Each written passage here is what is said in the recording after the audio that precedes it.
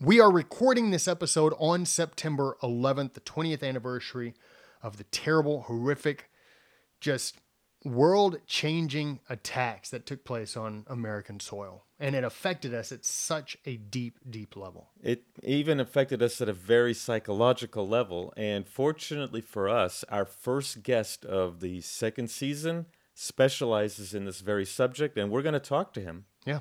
So we know that you're going to enjoy this episode, and welcome back to the Sons of History podcast.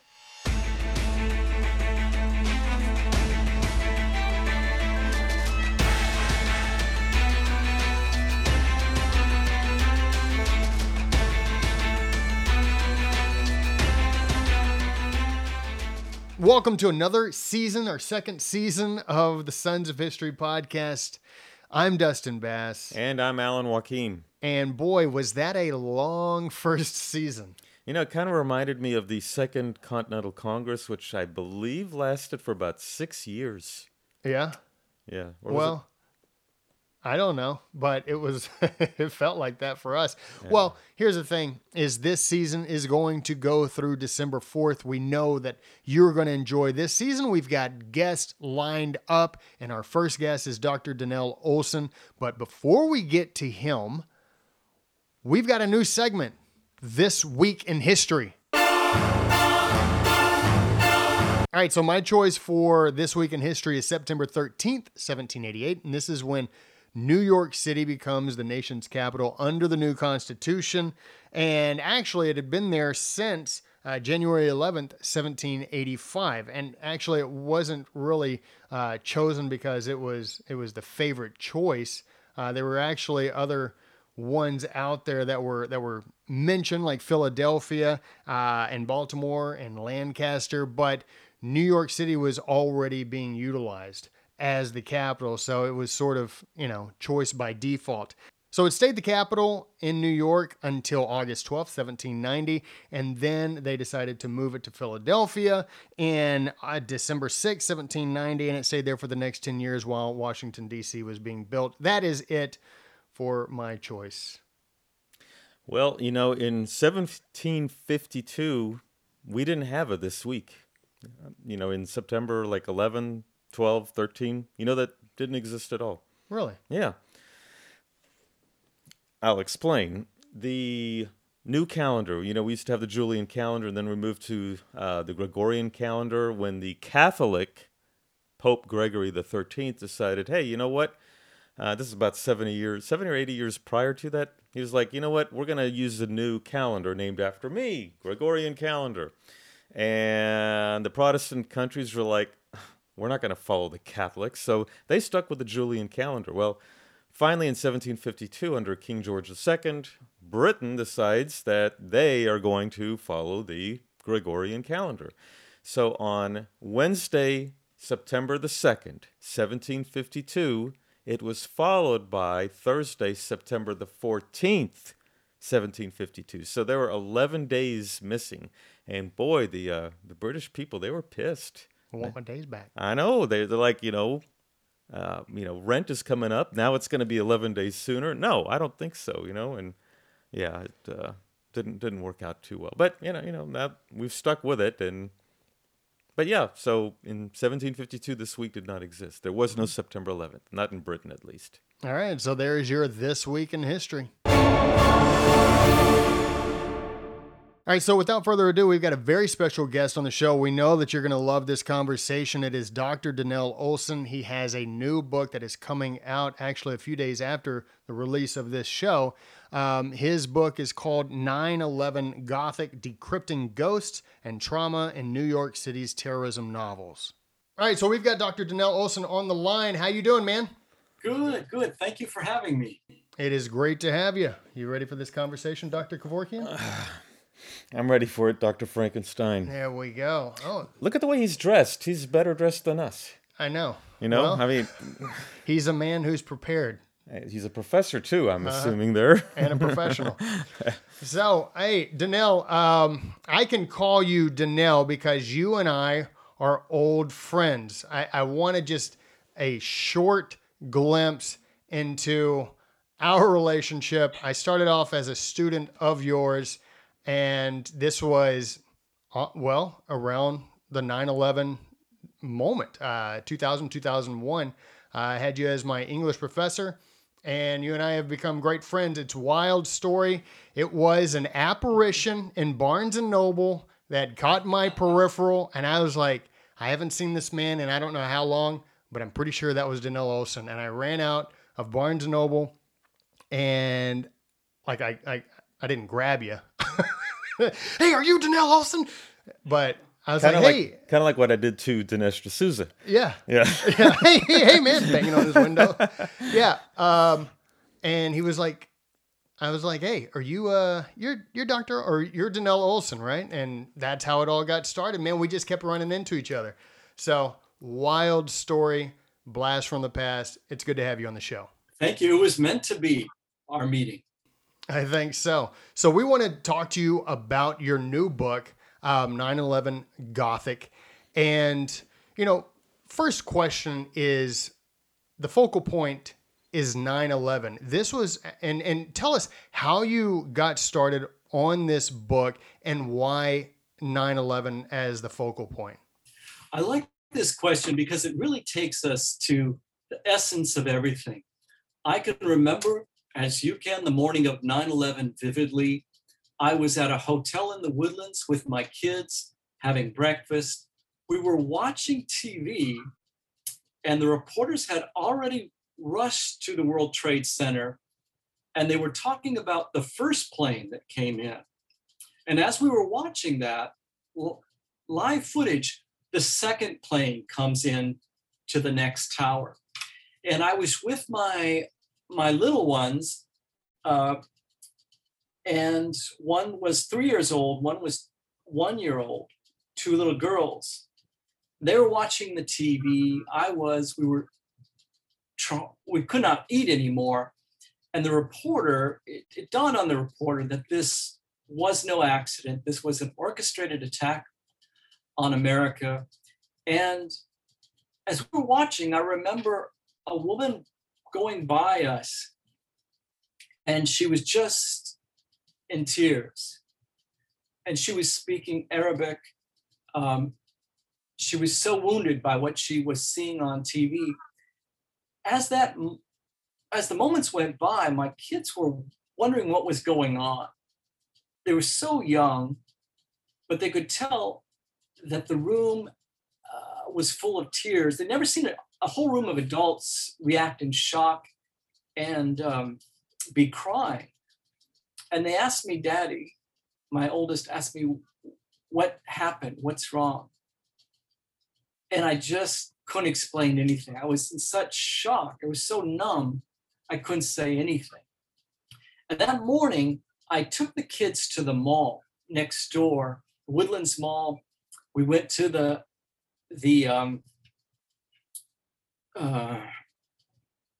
carousel with the horses, put my kids on there. Almost no one in the mall, no one on that carousel, just myself, my kids, and the lonely attendant.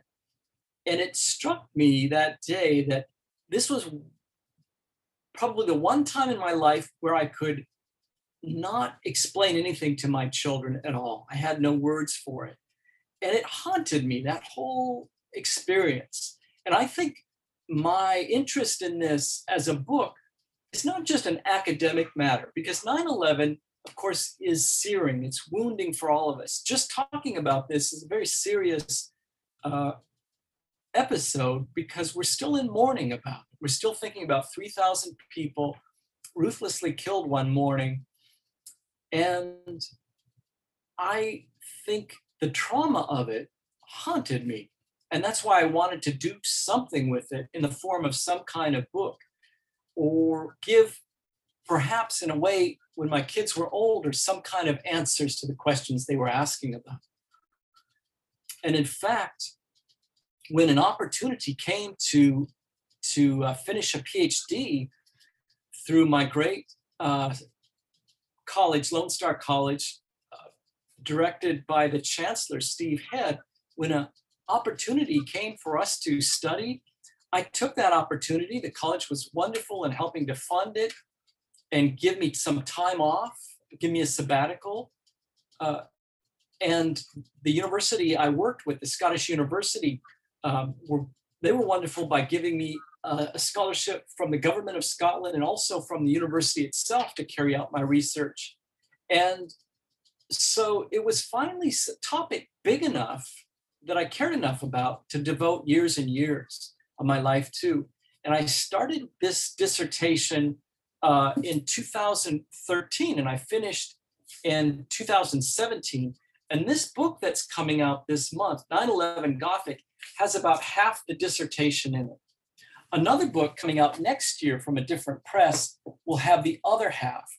What I'm really looking at in the book that's coming out this month from the same press that did my other book about 10 years ago, this is an imprint from Robin and Littlefield, who did this book, 21st Century Gothic, and also the 9/11 Gothic book.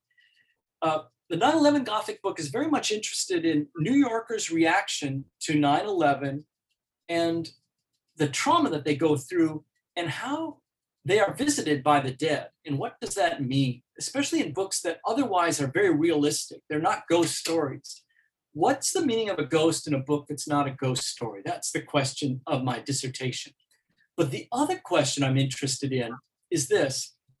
One book, 9/11 Gothic, covers civilians in New York at the time of this catastrophe. My next book, Gothic War on Terror, covers law enforcement and military connected with Afghanistan and Iraq and strange things that they're seeing, paranormal things that they're seeing as they carry out their duties.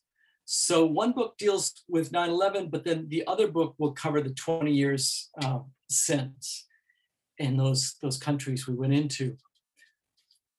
So the short answer is, like a lot of academics, we're attracted to things we cannot explain. If it was easy, we wouldn't care about it. But because it's difficult and murky and painful and layered and changing, and our understanding of it is always changing, and new facts are coming out, things are being released that we didn't know before, it attracts us. It is the pull of the unknown, the enigmatic, the difficult, the gnarly, and the inexplicable. To me, in some ways, 9/11 is still very hard to explain. How could people in such a cold-blooded way decide we're going to kill as many people, and it ended up being people from 88 nations, as we can? What kind of thinking is that?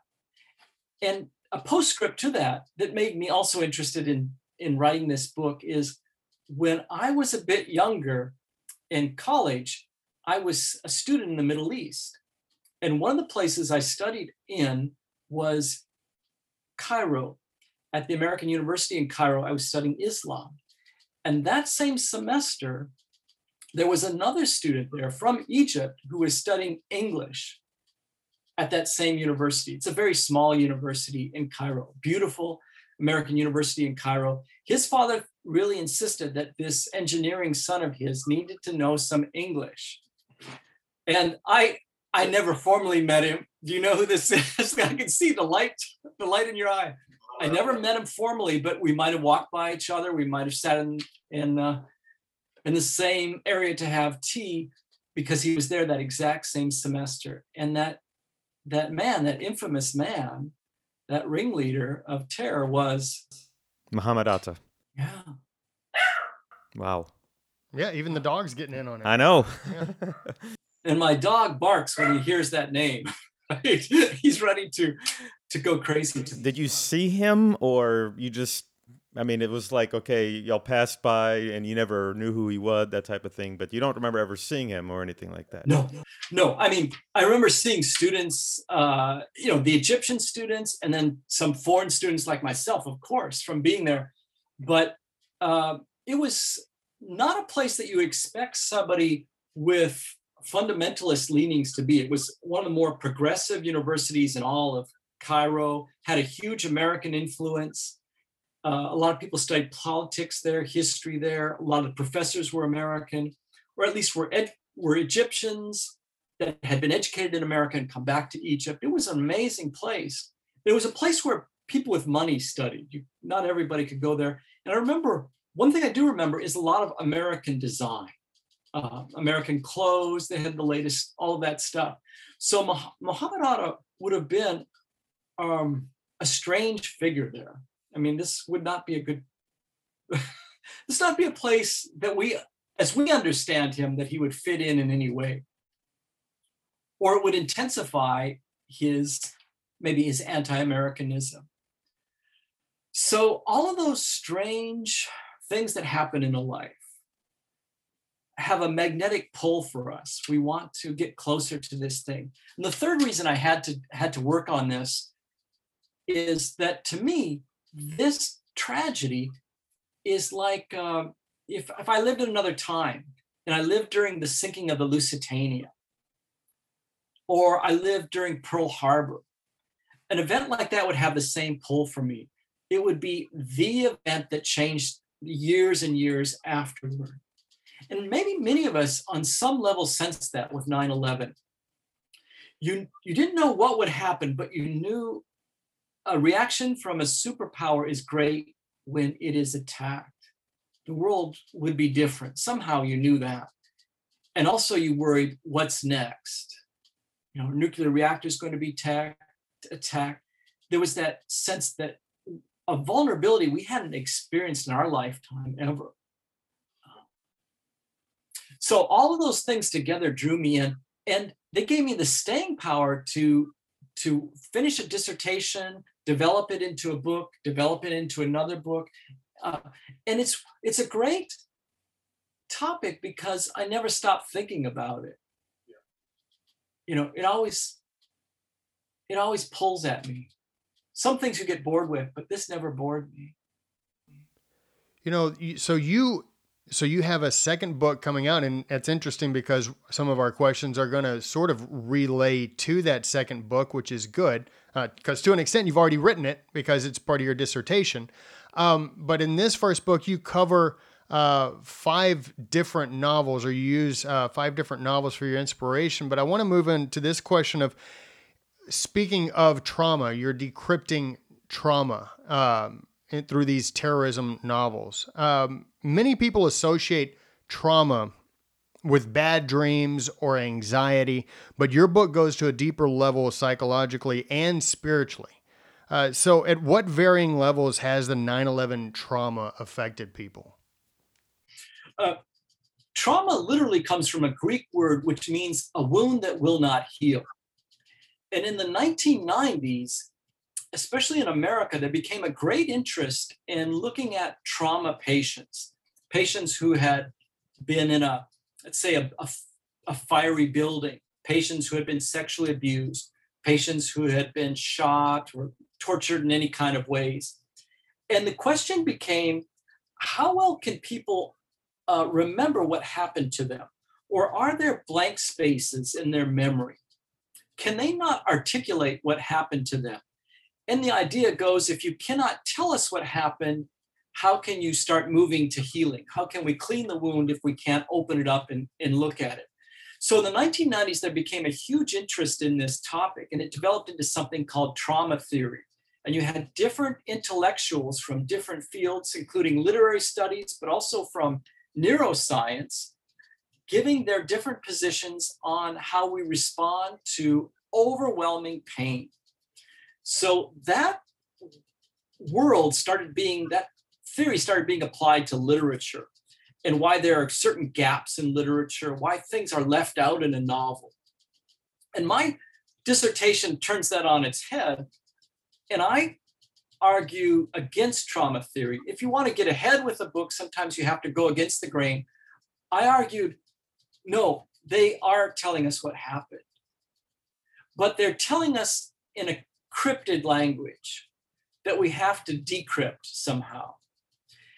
And my argument was, these people are recalling the experience, what they saw, what they felt, what they underwent, but they're doing it in a kind of dream language, a language that's right out of a Gothic novel. And they're doing it by talking about spirits and demons and things coming back from the dead, all these things we connect with the supernatural world. So that was my way of turning a theory on its head. The theory said people can't explain what happened. That's what trauma is. They blank out. And my theory was, I think in these books, they are telling us what happened. They're telling us more, but it's through a kind of strange language that has to be translated. And so my book tries to translate what's going on. I'm assuming that there are some people in real life who have experienced the things that you are talking about. So why concentrate on fiction writers or fictional characters or fiction in general as opposed to real life people who I'm sure have witnessed these things? That's such a great point. In my book, I talk about some accounts from firefighters and police officers at the scene who had paranormal experiences. There are some really strange books. They didn't get a lot of traction with the reading public. You know, they're not bestseller books, but I still found them authentically weird because these are live witnesses to strange things that they would see. Let's say in the Fresh Kills dump, where a lot of 9/11 material, including some human remains that just got mixed up with building material, it would get hauled out there to the Fresh Kills dump, major dump for New York area. And people working there saw strange things, ghosts and so on. And so in my book, I mention some of these real life accounts. They're fascinating, they're troubling. However, the problem with nonfiction, or the limit of nonfiction, I teach it, so I like it a lot. But one of the limits is the problem of limited interiority. In other words, that nonfiction book can get into one character's mind really well, namely the writer. You'll learn everything that person experienced and what that person thought of. But fiction is the art of getting into often several characters' minds. It's very interested in those interior spaces. And these kinds of writers have a super subtle sensitivity and ability to do that, right? So I got very interested in how are people processing trauma? And sometimes we can see how they're processing it by physical actions, but I'm more interested, or I think it goes deeper if you can actually be told what are they thinking about, or what are they remembering. And that also gave me a chance to look at how memory works. I was very fascinated by memory in these books. And I think that the fiction writers are in sync with a lot of what neuroscientists say about memory, and that it's very disassociative. It's not very linear. We tend to remember little pieces about some experience, but not the whole from start to finish very well. You remember what someone was wearing, or maybe a couple words that person said. They stand out vividly. And then maybe later in the day, you remember some other patch or piece. For whatever reason, it stuck with you. And I thought these novels were able to replicate how people actually remember things. It's a great question. Why nonfiction versus fiction?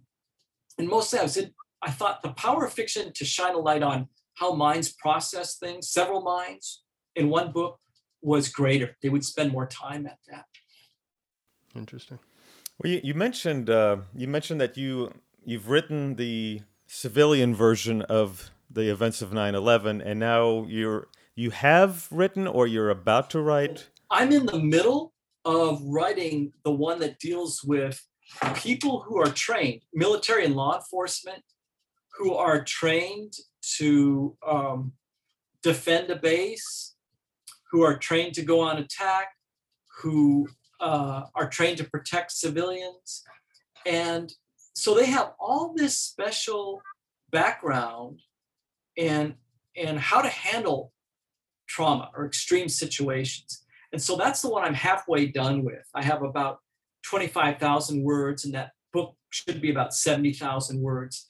And the plan is for the publishers agreed to it, another publisher, and it's supposed to come out in 2022, and that's called The Gothic War on Terror.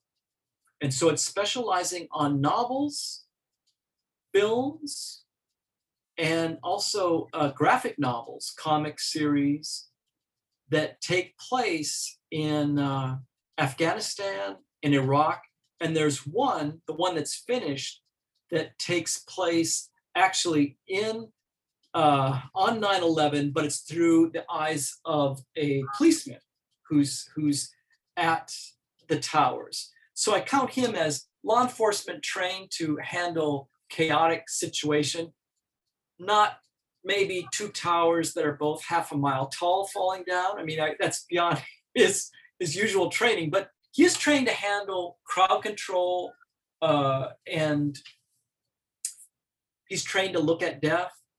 And so I got interested in having a companion volume. And often in writing, you find that if a publisher is willing to do one book, maybe the same publisher or another one wants to continue the vein in some way because you found a readership already. So why not go a little farther? And the fact is, the books that I cover in 9/11 Gothic are earlier. They're closer to 9/11. They start from 2005 and it ends, the last one is 2012. But with Gothic War on Terror, they come closer to 2020. So I was interested in being able to talk about different time periods. And many of the authors in Gothic 9/11, they are recording notes right after 9/11. And then the book doesn't get published for 4 years later or even more. But with the Gothic War on Terror book, these are writers who might be ex-military people themselves or ex-law enforcement, or they were journalists covering the wars in Afghanistan and Iraq. And so they're farther away from time from 9/11. And they're mostly looking at these wars in far off countries and what's going on, why soldiers are seeing certain things and how soldiers respond to trauma. Even people trained to handle very difficult situations. They got the best training in the world. What happens when things get really weird? And so those books deal with a lot of topics that are sensitive, extraordinary rendition, taking terror suspects to countries we have a special relationship with, and using enhanced interrogation or torture to get something out of that suspect. And that something's often just whatever the interrogator wants to hear at a certain point. What happens when a suspect is killed in the midst of interrogation or torture? And what happens when the torturer sees that suspect again, but knows that suspect is dead? I got interested in those books where someone is haunted by the grave. Are they dealing with guilt, blame, shame? What's going on? And the transition of soldiers to come back to stateside among people who don't understand what they went through, that was really fascinating for me.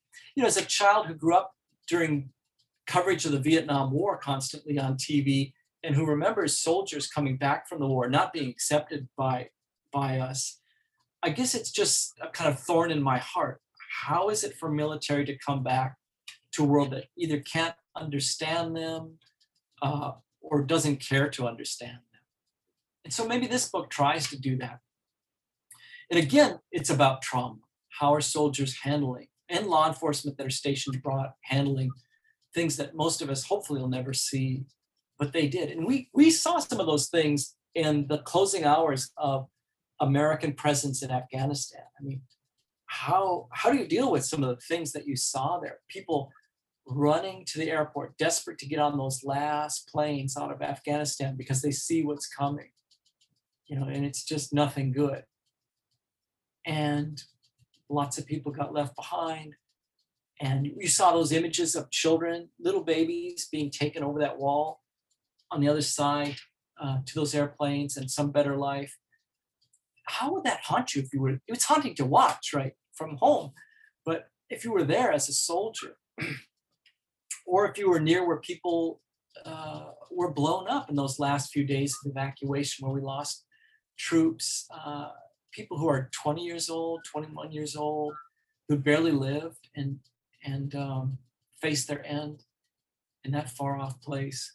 I'm haunted by all of that, right? And I know we've almost gone on to the next news cycle. We're on to something else in America. But to me, I can't forget it. And that kind of experience would leave an unhealed wound, I think, in many soldiers. They either would try not to talk about it, or they'd spend many years in therapy trying to deal with it. So that's what I'm interested in. And how they might use a language that is the language of the monstrous and the ghostly to express what they went through. Well, I was going to say this, you kind of answered the question that I was going to ask you in regards to, why did you choose the civilians who were attacked in 9/11 versus, say, the soldiers who fought in the War of Terror? Because, I can relate an experience that I went through, which was about 5 years ago. I was in a mass shooting myself, and I was hurt. Came out of it okay, and the following month, I was at the air show at Ellington Field, and there's a tent where a bunch of the old-timers who fought in World War II, Korea, Vietnam, and even the War on Terror, like our friend Dan Flores. And when, there was a lot of TV coverage on me, and when I walked into that tent, men who I had read about, men who Dick Cole was there, the last surviving Doolittle Raider. Again, Dan Flores, Joe McPhail, who was a death rattler who shot down 2 Japanese planes. They came to me to salute me, which to me was the proudest moment I think I've ever felt in my life, but I felt it was undeserved. And I asked them, why are y'all coming and treating me like a celebrity? You guys faced it. Every day you face combat, you faced horrors, you faced things that, I only witnessed for maybe 1 minute. And they said to me, well, you're a civilian. We were military. We were expecting to be attacked. We were expecting to get hit. We expected these things to happen to us. You, as a civilian, did not. You had no training whatsoever. And so, that was the question I was going to ask you is that the civilians on 9/11, I'm assuming you've decided to talk about them because they didn't get any type of training to expect the horror or the trauma of war or combat or violence, whereas the soldiers did. So I think you're getting both worlds with this work, which is fantastic. And I think what is good about this work that you've put together and what you're going to finish next year is the idea of decrypting the trauma, and to an extent, possibly, maybe, bringing some type of healing for an unhealable wound, or what we consider to be an unhealable wound. I think that that's from my perspective, it's the most important aspect of your book, is to possibly give people some answers about the trauma and the trauma that they experience and the issues, psychological, spiritual, and otherwise, that they still deal with now 20 years later. But there's going to be a difference, I would think. And, and you're going to be better to answer this one. There's a difference in the trauma from a civilian versus someone who's in the military. Have you seen that so far, based on the research and what you've been writing about? Such a great reflection. This has me thinking about all kinds of ideas. And your question is asking how do military versus civilians process it differently? Was that? That is because the civilians are not trained for that, right. And they're looking at people jumping from the towers, or someone who is, say, in the tower itself, and then seeing the things and the horror and running and seeing the building collapsing, versus, I'm sure you have noticed a difference based on who you're talking to, that the civilians are not prepared for that, whereas the military men are. So how are they processing it? I mean, what's your take on all that? I think the irony with some of the military and law enforcement books that I'm looking at for Gothic 9/11, for the new book by Springer, is that there are people who are trained to handle extreme stress, but the stress that they're facing is compounded because they have to carry out things that the civilian population and the 9/11 novels never had to carry out. And a lot of it is dealing with terror suspects and trying to get them to confess to something, or searching for terrorists and killing the wrong people. We thought we had good information. What we were told was not good information. It was told to us by someone to resolve a vendetta against another tribe or another family. We were used. We were used to kill somebody that our informant wanted dead. Can you imagine the guilt that would come from that? So that's what I'm finding. The soldiers who are trained and the anti-terror squads who are trained aren't trained to deal with the horror of mistakes when force goes too far or when force is applied to the wrong people. The terrible shadow or ambiguities of war, the fog of war, is what leads them to such great suffering. So with 9/11 novels, the civilians didn't do anything. They were just there, right? They were victims. With the war accounts, sometimes the soldiers are pulled into doing something against someone who might have been innocent. Can you imagine? I mean, can you imagine being working at Abu Ghraib, for instance, being a soldier at Abu Ghraib? What might you have done, or what might you have seen, or what moments were there where you should have reported something, but you did not, and people died because of it? It would haunt you for the rest of your days, right? absolutely.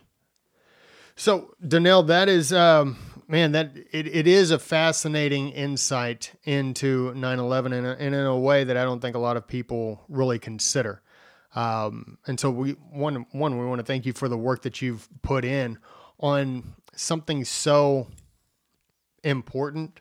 And so I guess to an extent, it's a modern moment. It's like, this is not your World War II. This is not your Korean War, Vietnam. This is our modern crisis that we still are dealing with. And so speaking of, this book, when is it coming out? Now, it's almost out. When is it coming out, and how can people purchase it? Oh, thank you for asking. 9/11 Gothic is scheduled to come out the 15th of this month. I was hoping it would come out today, but the 15th of this month.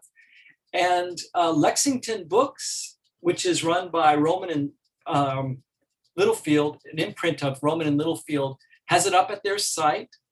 I can send you a link to it. It's also at Amazon for pre-order, ebook, or hardbound edition. So that's when it comes out this month in a few days, 4 days. And I just wanted to let your readers know a couple things. This book's and this whole discussion, it kind of reminds me of something. People were saying that the fall of Afghanistan reminded them, some soldiers, of the fall of Saigon, the fall of Kabul, like the fall of Saigon, or even worse in some ways. And I wanted to connect with that because I think that the books I cover, and especially the ones coming up for the next volume, Gothic War on Terror, has that sense that the Vietnam War must have had for soldiers. Who is our enemy? It's very hard to tell who is our friend and our enemy. And in Afghanistan and Iraq, our soldiers had to face some of those same problems, the terrible ambiguity of not knowing who's your friend and who's your foe. The other thing I wanted to leave your viewers with is that I went back to my PhD program in my late 40s, finished at age 50. So, and 9/11 gave me something to talk about. So my point is, never think that you're done. If you want to go back to something, you can go back to it. And you can get scholarships for it. You can get support, as I did, from my wonderful Lone Star College through Dr. Steve Head, our chancellor, and fellow faculty and my chairman, and support from the Scottish University. And the reality is, for instance, for you gentlemen, you are in the prime of your academic lives. I mean, the older you get, the better. You're like seasoned beef or whiskey, as the Scots would say. In other words, The older we get, the better, because we have more interesting things to say. We have a lifetime of reading to tap. And the students who are non-traditional in a class are often the ones the professor just embraces, loves having in that class. So never think that, oh, I'm not in my 20s anymore. I guess my career is done in academia or whatever my fascination is. No, it'll be better than ever, right?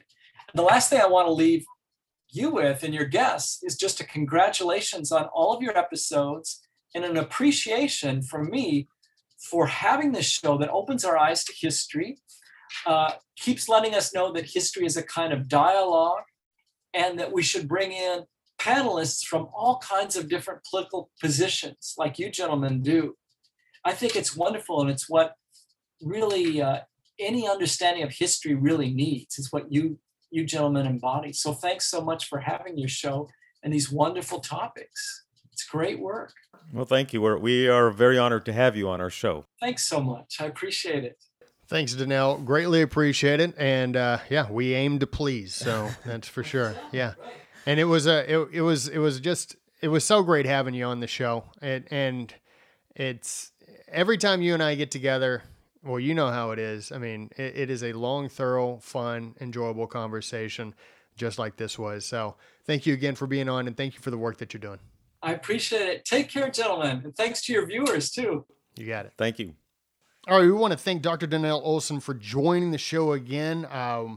I tell you, old friend of mine, former professor, and now I like to think that he's a friend of yours as well. I mean, we talked about offset. Hey, let's go get some beers and have another long, thorough conversation, because we were talking for a while once we got off. Yeah, we were. I think a beer summit is in order, and I really did enjoy talking to him. I know I've met him once before, but I don't think he and I had this type of a conversation. But I really did enjoy talking to him. He's a brilliant man, and he actually wanted to hear what we had to say about some of these subjects. So it was good to just kind of have a back and forth where we weren't waiting for the other to waiting our turn to give our opinions. We were actually listening to each other and learning from each other. Yeah, it was very different than like when you and I are talking to each other. We just like, I can't wait for you to shut up so I can say something. And then I like to think that you think the same way about me. Because you've been babbling for too long. Well, okay. All right. Let's do our book and movie recommendation, shall we? Let us. Do you have anything? I do. All right.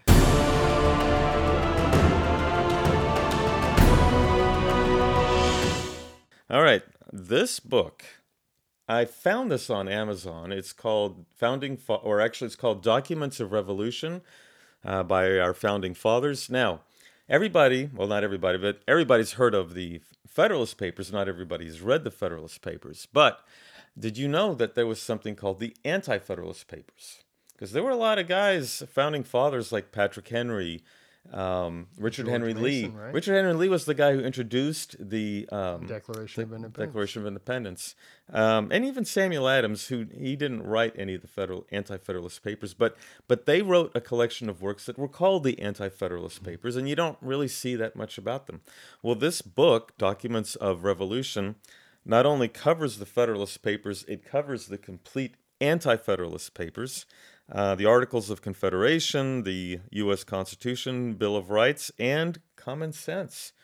So, the Anti-Federalists were not anti-American. They just were very leery about giving the federal government, which back then was called the general government, they were a little leery about giving the general government all this power and relinquishing it from the states. So many of the things that they predicted have come to pass. Yeah. So, if you get this chance, get this Documents of Revolution. Now, movies. Hey, get out of here. Go on. This dog is nuts. I know. If it was my dog, he'd be marching like the Von Trapp children. Yeah? Yeah. I'd like to see that. All right. Yeah, speaking of Von Trapp, Sound of Music is your movie recommendation? No. Okay. Actually, because this is September the 11th, I would like to recommend people. There are a couple of movies that came out about 9/11. Now, I have not seen the movie World Trade Center. I have not seen that. Nick Cage. Nick Cage. Yeah, Nicolas Cage. The bees. Okay. I don't remember that one, but I haven't seen that one. But I did see A&E had Flight 93, which pretty much was almost exclusively on the United Flight 93. Now, there was another movie called United 93 that came out in the movie theaters. And this one didn't exclusively show the people on United 93. It actually did show some of the other parts of September the 11th, all the events that took place. So I would say watch Flight 93 first and then watch United 93 afterwards if you get the chance. And I also want to touch on 13 Hours, because today's also the 9th anniversary of the Benghazi attack. So we don't want to forget what happened then. You know, that attack happened because it was the anniversary of the September 11th attacks. Yeah, wild stuff. All right, so I got a book and movie recommendation. My book recommendation is actually, it's Michael Crichton. And this was the first Michael Crichton novel that I read, Congo. I'll be honest with you. It was an enjoyable read. It was fun to read. But it wasn't that great. I'll just be honest with you. It wasn't that great. It was an easy read. So, ladies and gentlemen, if you have any Michael Crichton novel suggestions, feel free to send those over. Much appreciated. All right, so my movie recommendation is The Train with Burt Lancaster. Have you ever seen that movie? I saw a little bit of it. I saw it had one of the longest continuous scenes where he jumped off a train, I think beat up somebody, and then jumped back on the train. It's actually a really good movie. I actually watched it on YouTube. You know, they got movies on there with ads. So Burt Lancaster and Paul Scofield, and it's about the French resistance aspect of World War II. It was made in 1964. Really good movie. Thoroughly enjoyed. And it's Burt Lancaster. You really can't go wrong. No, you can't. So good actor. Hey. Was. Yeah, he was. God bless him. You know, I didn't know that it was Burt Lancaster in Field of Dreams until here recently. I had no idea. I didn't know who was. He's the doctor who's like, I better go before my wife thinks I got a girlfriend. So it was that guy. Yeah. Isn't that wild? Yeah. Well, I saw him in a movie about the Zulu Wars, but that was a long time ago. Yeah. Hey man, thanks for coming in. Second season. 1, totally prepared. And 2, looking your best. Oh, thanks. You like this shirt? It's The shirt is, I could live without the shirt, but I can't live without that haircut because that is on point. Whoever did it, fantastic job. You really like it? Yeah. Oh, okay. Well, you can thank my friend Sharon Leal of Sharon Leal Salon. Now, Sharon, is she the same one that helped us out with spreading the news about what we do at a local event? Dan Crenshaw event, right? Crenshaw. Yep. She's the one. So well, thank you very much, Sharon. Yeah, thank you, Sharon. Thank you for helping spread the word, and 2, helping this guy look his best. All right. Well, we're about to end. Anything else you want to add? I went and got the jab. The COVID jab? I didn't think you were gonna. Didn't you already have COVID? Well, no, not that one. The shingles jab. I got the shingles jab because I had chicken pox once when I was 30, so it's pretty bad. So well, at least that vaccine works, right?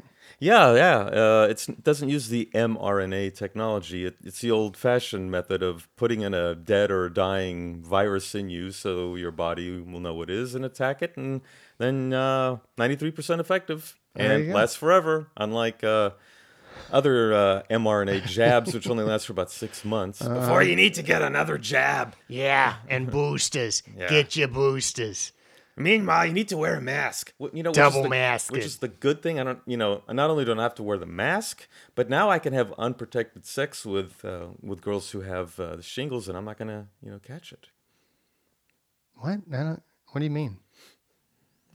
Well, I'm vaccinated. I can't even justify that with a response. That makes absolutely zero sense. I'm vaccinated now. I can do whatever I want. Yeah. Well, you may not catch shingles, but you'll definitely catch singles because you'll have all kinds of other disease. I didn't think about that. No, you didn't. I didn't. All right, let's bring this show to an end. All right. Ladies and gentlemen, you can find us on thesonsofhistory.com.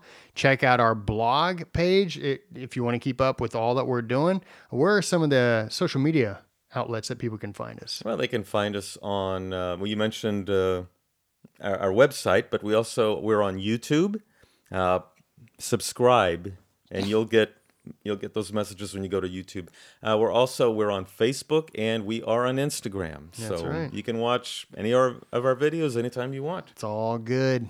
And It's all good. and you've posted quite a few articles. I think your latest one was a comparison of December 7th and Yeah, I don't think it got published because it just didn't meet the deadline. And so we published that one on thesonsofhistory.com. So you can check that out. I did a comparison between December 7th, 1941 and September 11th, 2001. So I hope you go and check that out and give it a read, and hope you enjoy it. And please, always let us know what you think. Let us know what you think about the show. And I tell you what, I'm really looking forward to the rest of this season. We've got some really great guests coming up. yes, we do. And we anticipate getting a few more too. So looking forward to that. All right, ladies and gentlemen, we hope you enjoyed the show. We will talk to you next week.